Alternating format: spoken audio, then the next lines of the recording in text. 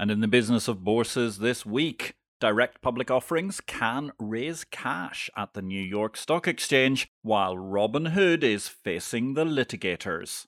My name is Patrick L. Young. Welcome to the Bourse Business Weekly Digest. It's the Exchange Invest Weekly Podcast.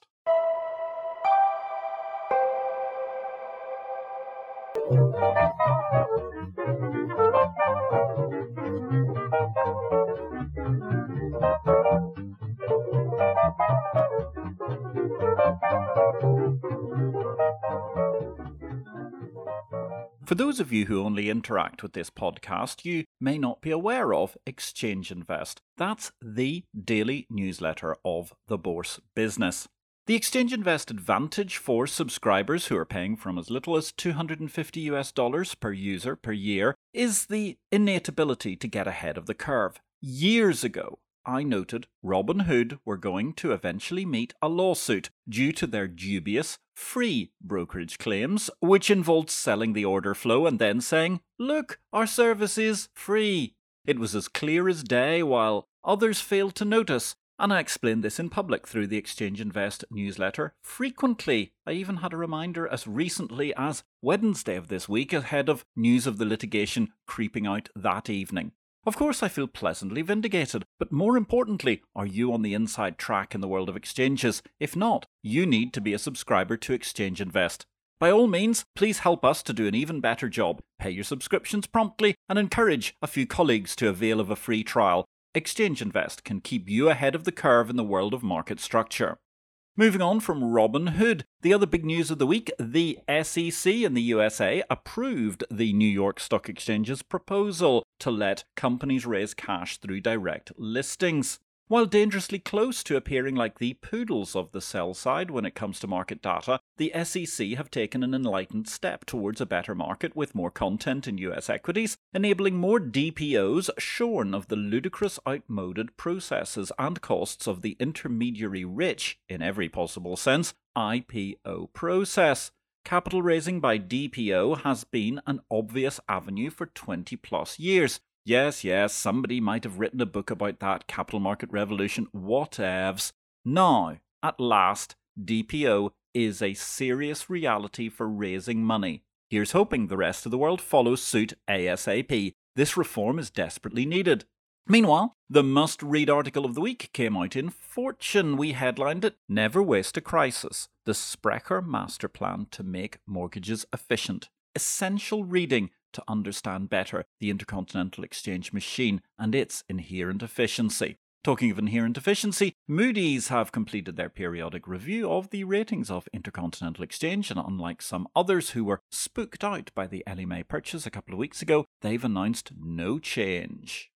Meanwhile, at the European Parliament this week, the new chairman of an advisory committee to the Commission and the Parliament itself, Klaus Lober, an ECB career banker, was giving testimony. UK's euro clearing access to EU requires careful analysis post-Brexit. It's a beautifully calibrated statement, actually. In one way, it appeals to the minds of the world's most expensive kindergarten, the European Parliament.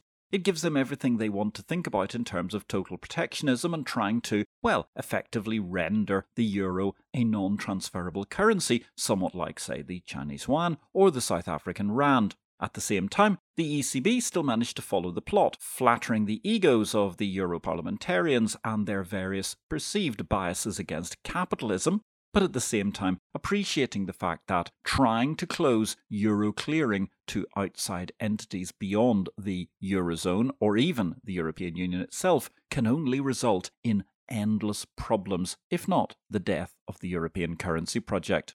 One project which has met its death in the course of the last month is, of course, Wirecard. A spectacular fraud appears to have been executed from within its German beating heart. Deutsche Börse were rather caught off beat by the whole concept. Indeed, the whole Wirecard entity was still listed in the premier DAX index in Germany, even at the point in time when investigators and indeed liquidators were on the premises of their headquarters in Bavaria.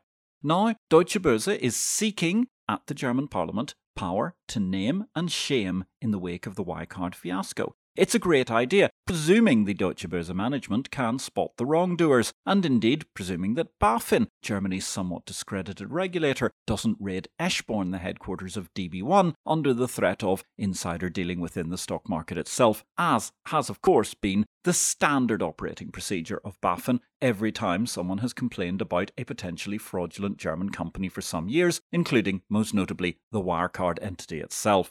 Over in India, the National Stock Exchange, they're preparing for their divestment of their 12.5% stake in the CAMS entity. They've withdrawn their directorship. Meanwhile, LIC, they've missed the deadline to divest their 4.9% stake in NSE as mandated by SEBI. In results this week, one solitary set of results, but quite sensational. The Nairobi Stock Exchange in Kenya has managed to defy the overall world economy and grow their profits fourfold during a period of unprecedented financial market volatility driven by COVID-19. In deals, the great news is that the National Stock Exchange of India, albeit we've been here before many times, apparently they're likely to get the nod from SEBI, the interventionist Indian regulator, for their long overdue IPO in the near future. Elsewhere, the Spanish exchange BME, their shares are going to be delisted from the Spanish market itself after the acquisition of the company by SIX Swiss Exchange. I still wonder whether this isn't a long-term tactical error by SIX, given the Swiss exchange likely will never list due to local politics, aka the delicate balance between UBS, Credit Suisse and the other bank shareholders. I still think a listed BME would have given optionality for other deals, which we do certainly seem to believe SIX's CEO, Jos Gisselhoff, is apparently eager to complete. Elsewhere in deals, Oanda, the forex trading platform, they made an interesting agreement. They're now under ownership, of course, by the private equity fund CVC. They bought, I believe, their first brokerage, Dom Maklerski TMS Brokers SA, which is one of Poland's leading forex market players. New markets this week, they were dominated by the wonderful news of the arrival of Saudi Tadawul. Their derivatives market is now open alongside their small, modest but perfectly formed clearinghouse, Mukasa. Elsewhere in the Middle East, DMCC, they've launched an agri-commodity trading platform, while Coinbase, their CEO, has confirmed development of some sort of a service for launching bespoke tokens. Of course, in the midst of all of this token terror and other conversations about exciting technology, are you prepared for the world of risk or opportunity that's out there? Because it's certainly a world of victory or death, both to companies and indeed your career. 20 years on from the excitement of the original fintech bestseller Capital Market Revolution, I, Patrick L. Young, have a new book out, hanging together those loose strands which require a spot of perspective, whether you are an exchange parishioner, a fintech professional, or anybody just trying to stay abreast of where technology is now driving investments and finance, and particularly those who are hoping to use that technology in order to maintain their career in the decades to come. Victory or Death, Blockchain, Cryptocurrency and the FinTech World is an easy read explaining the differing and diverging role of banks and exchanges, helping you to understand the winning business models of the New World Order and placing in perspective just what Bitcoin, blockchain, tokens and cryptocurrency mean for markets. It's a binary world. Your career will sustain or collapse in the next stages of that digital iteration. Hence the title Victory or Death, lest you need reminding of the exciting times for finance and your career in which we are living. Victory or Death is published by DV Books and is distributed by Ingram Worldwide. Meanwhile, coming soon, mid-month in fact, 15th of September, Series 2 of the IPO, in Patrick's opinion, live stream is going to be coming to you over Facebook, LinkedIn and YouTube. In product news this week, Cboe, they listed a new series of Cboe S&P 500 ESG index options. They're coming out on September the 21st. FTSE Russell, they launched a local currency Saudi Arabian government bond index. Meanwhile, the Ant IPO, it may be enormous, but it's avoiding US markets while embracing US banks. And indeed in Hong Kong, a lot of discussion during the course of the past week The Hong Kong Exchange's outgoing CEO, Charles Lee, he's seeking to create another wave of mega IPOs in Hong Kong for the local market to stay ahead of Nasdaq and the other leading exchanges in the world. At the same time, they're hoping that Hong Kong will surpass Nasdaq as the king of biotech listings in 5 to 10 years as Chinese scientists dominate the field. Quite fascinating news altogether, but on the other hand, tempered with news that Ant mega IPO, the group there may be planning to raise more funds in Shanghai than Hong Kong for their giant IPO, which is going ahead at the moment. Finally, this week in product news, congratulations, in Russia, the RTS index, that's the US dollar denominated index of Russian shares, is going to be celebrated, being 25 years of old on September the 1st. There's only one daily news source for the business of bourses, Exchange Invest, the exchange of information. Exchange Invest publishes the daily digest of everything in the market structure industry around the world in a user-friendly email briefing format from Monday to Friday. With additional pith by former Exchange CEO and long-standing fintech pioneer Patrick L. Young, yes, that's me, Exchange Invest is the unique one-stop shop for the daily news in markets, market operators and related functions. Exchange Invest is available to subscribers at $200 per user per year or currency equivalent. You can get more details at exchangeinvest.com or email me, patrick@derivativesvision.com.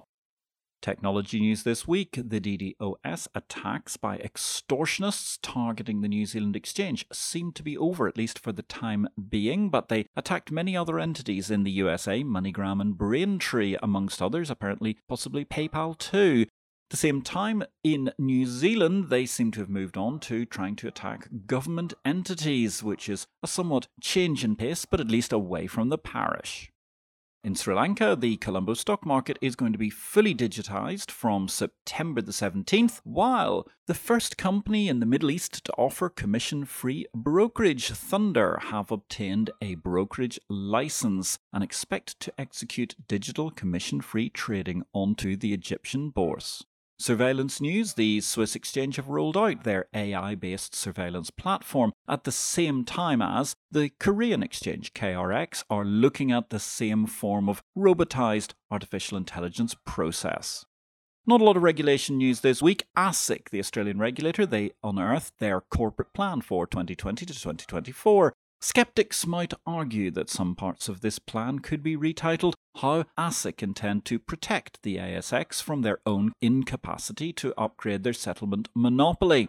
Meanwhile, in wishful thinking of the week, the Bangladeshi SEC have ordered all counterparties in the market, directly or indirectly involved with the stock market, not to spread predictions or forecasts on social media. Well, that ends this week's regulation sector on a truly surreal and somewhat dreamy note, methinks.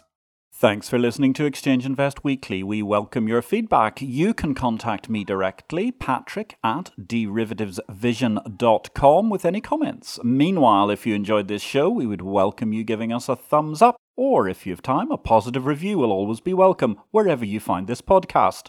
Over in crowdfunding news, one piece of interesting information, crowd equity platform Seedrs. They have opened up their existing secondary market, which has been operating for the last 3 years, to any business, not just those who primarily funded on Seedrs itself. In People News, it's with great sadness that I report the passing of Carlos Lopez Marquez. A long-standing BME staffer and FESI board member, he was an active presence across industry bodies such as the World Federation of Exchanges back when it was still truly relevant to the parish. Never shy of expressing an opinion in meetings, Carlos, you will be sorely missed. Elsewhere, the European Union's Ombudsman has rapped the knuckles of the European Banking Authority and says the banking watchdog will avoid damaging staff moves in future. There's going to be a 2-year cooling-off period. That's in the wake of the Adam Farkas fiasco, where he jumped straight to the sell side's bosom to head AFME in London when the European Banking Authority had to leave the UK because of Brexit. And ladies and gentlemen, that leaves me only to offer you a trigger warning this week. News reaches us via Betfair from Reuters. Donald Trump, the President of the United States of America, the incumbent, has overtaken Joe Biden as the favourite to win in November. After a rocky patch, the money is back on the incumbent president. And on that mysterious and magnificent note, ladies and gentlemen, I wish you a great week in life and markets. My name is Patrick L. Young. I look forward to catching up with you daily in the Exchange Invest subscriber newsletter.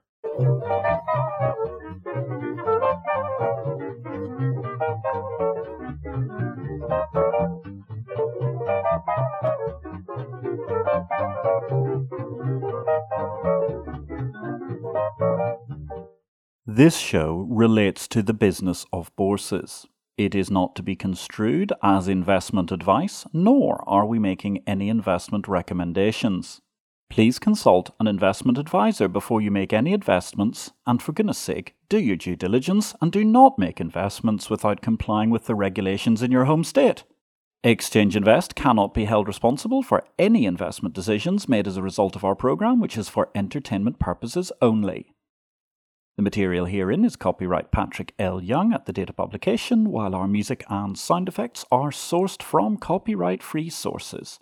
Thanks for listening to Exchange Invest Weekly, the exchange of information.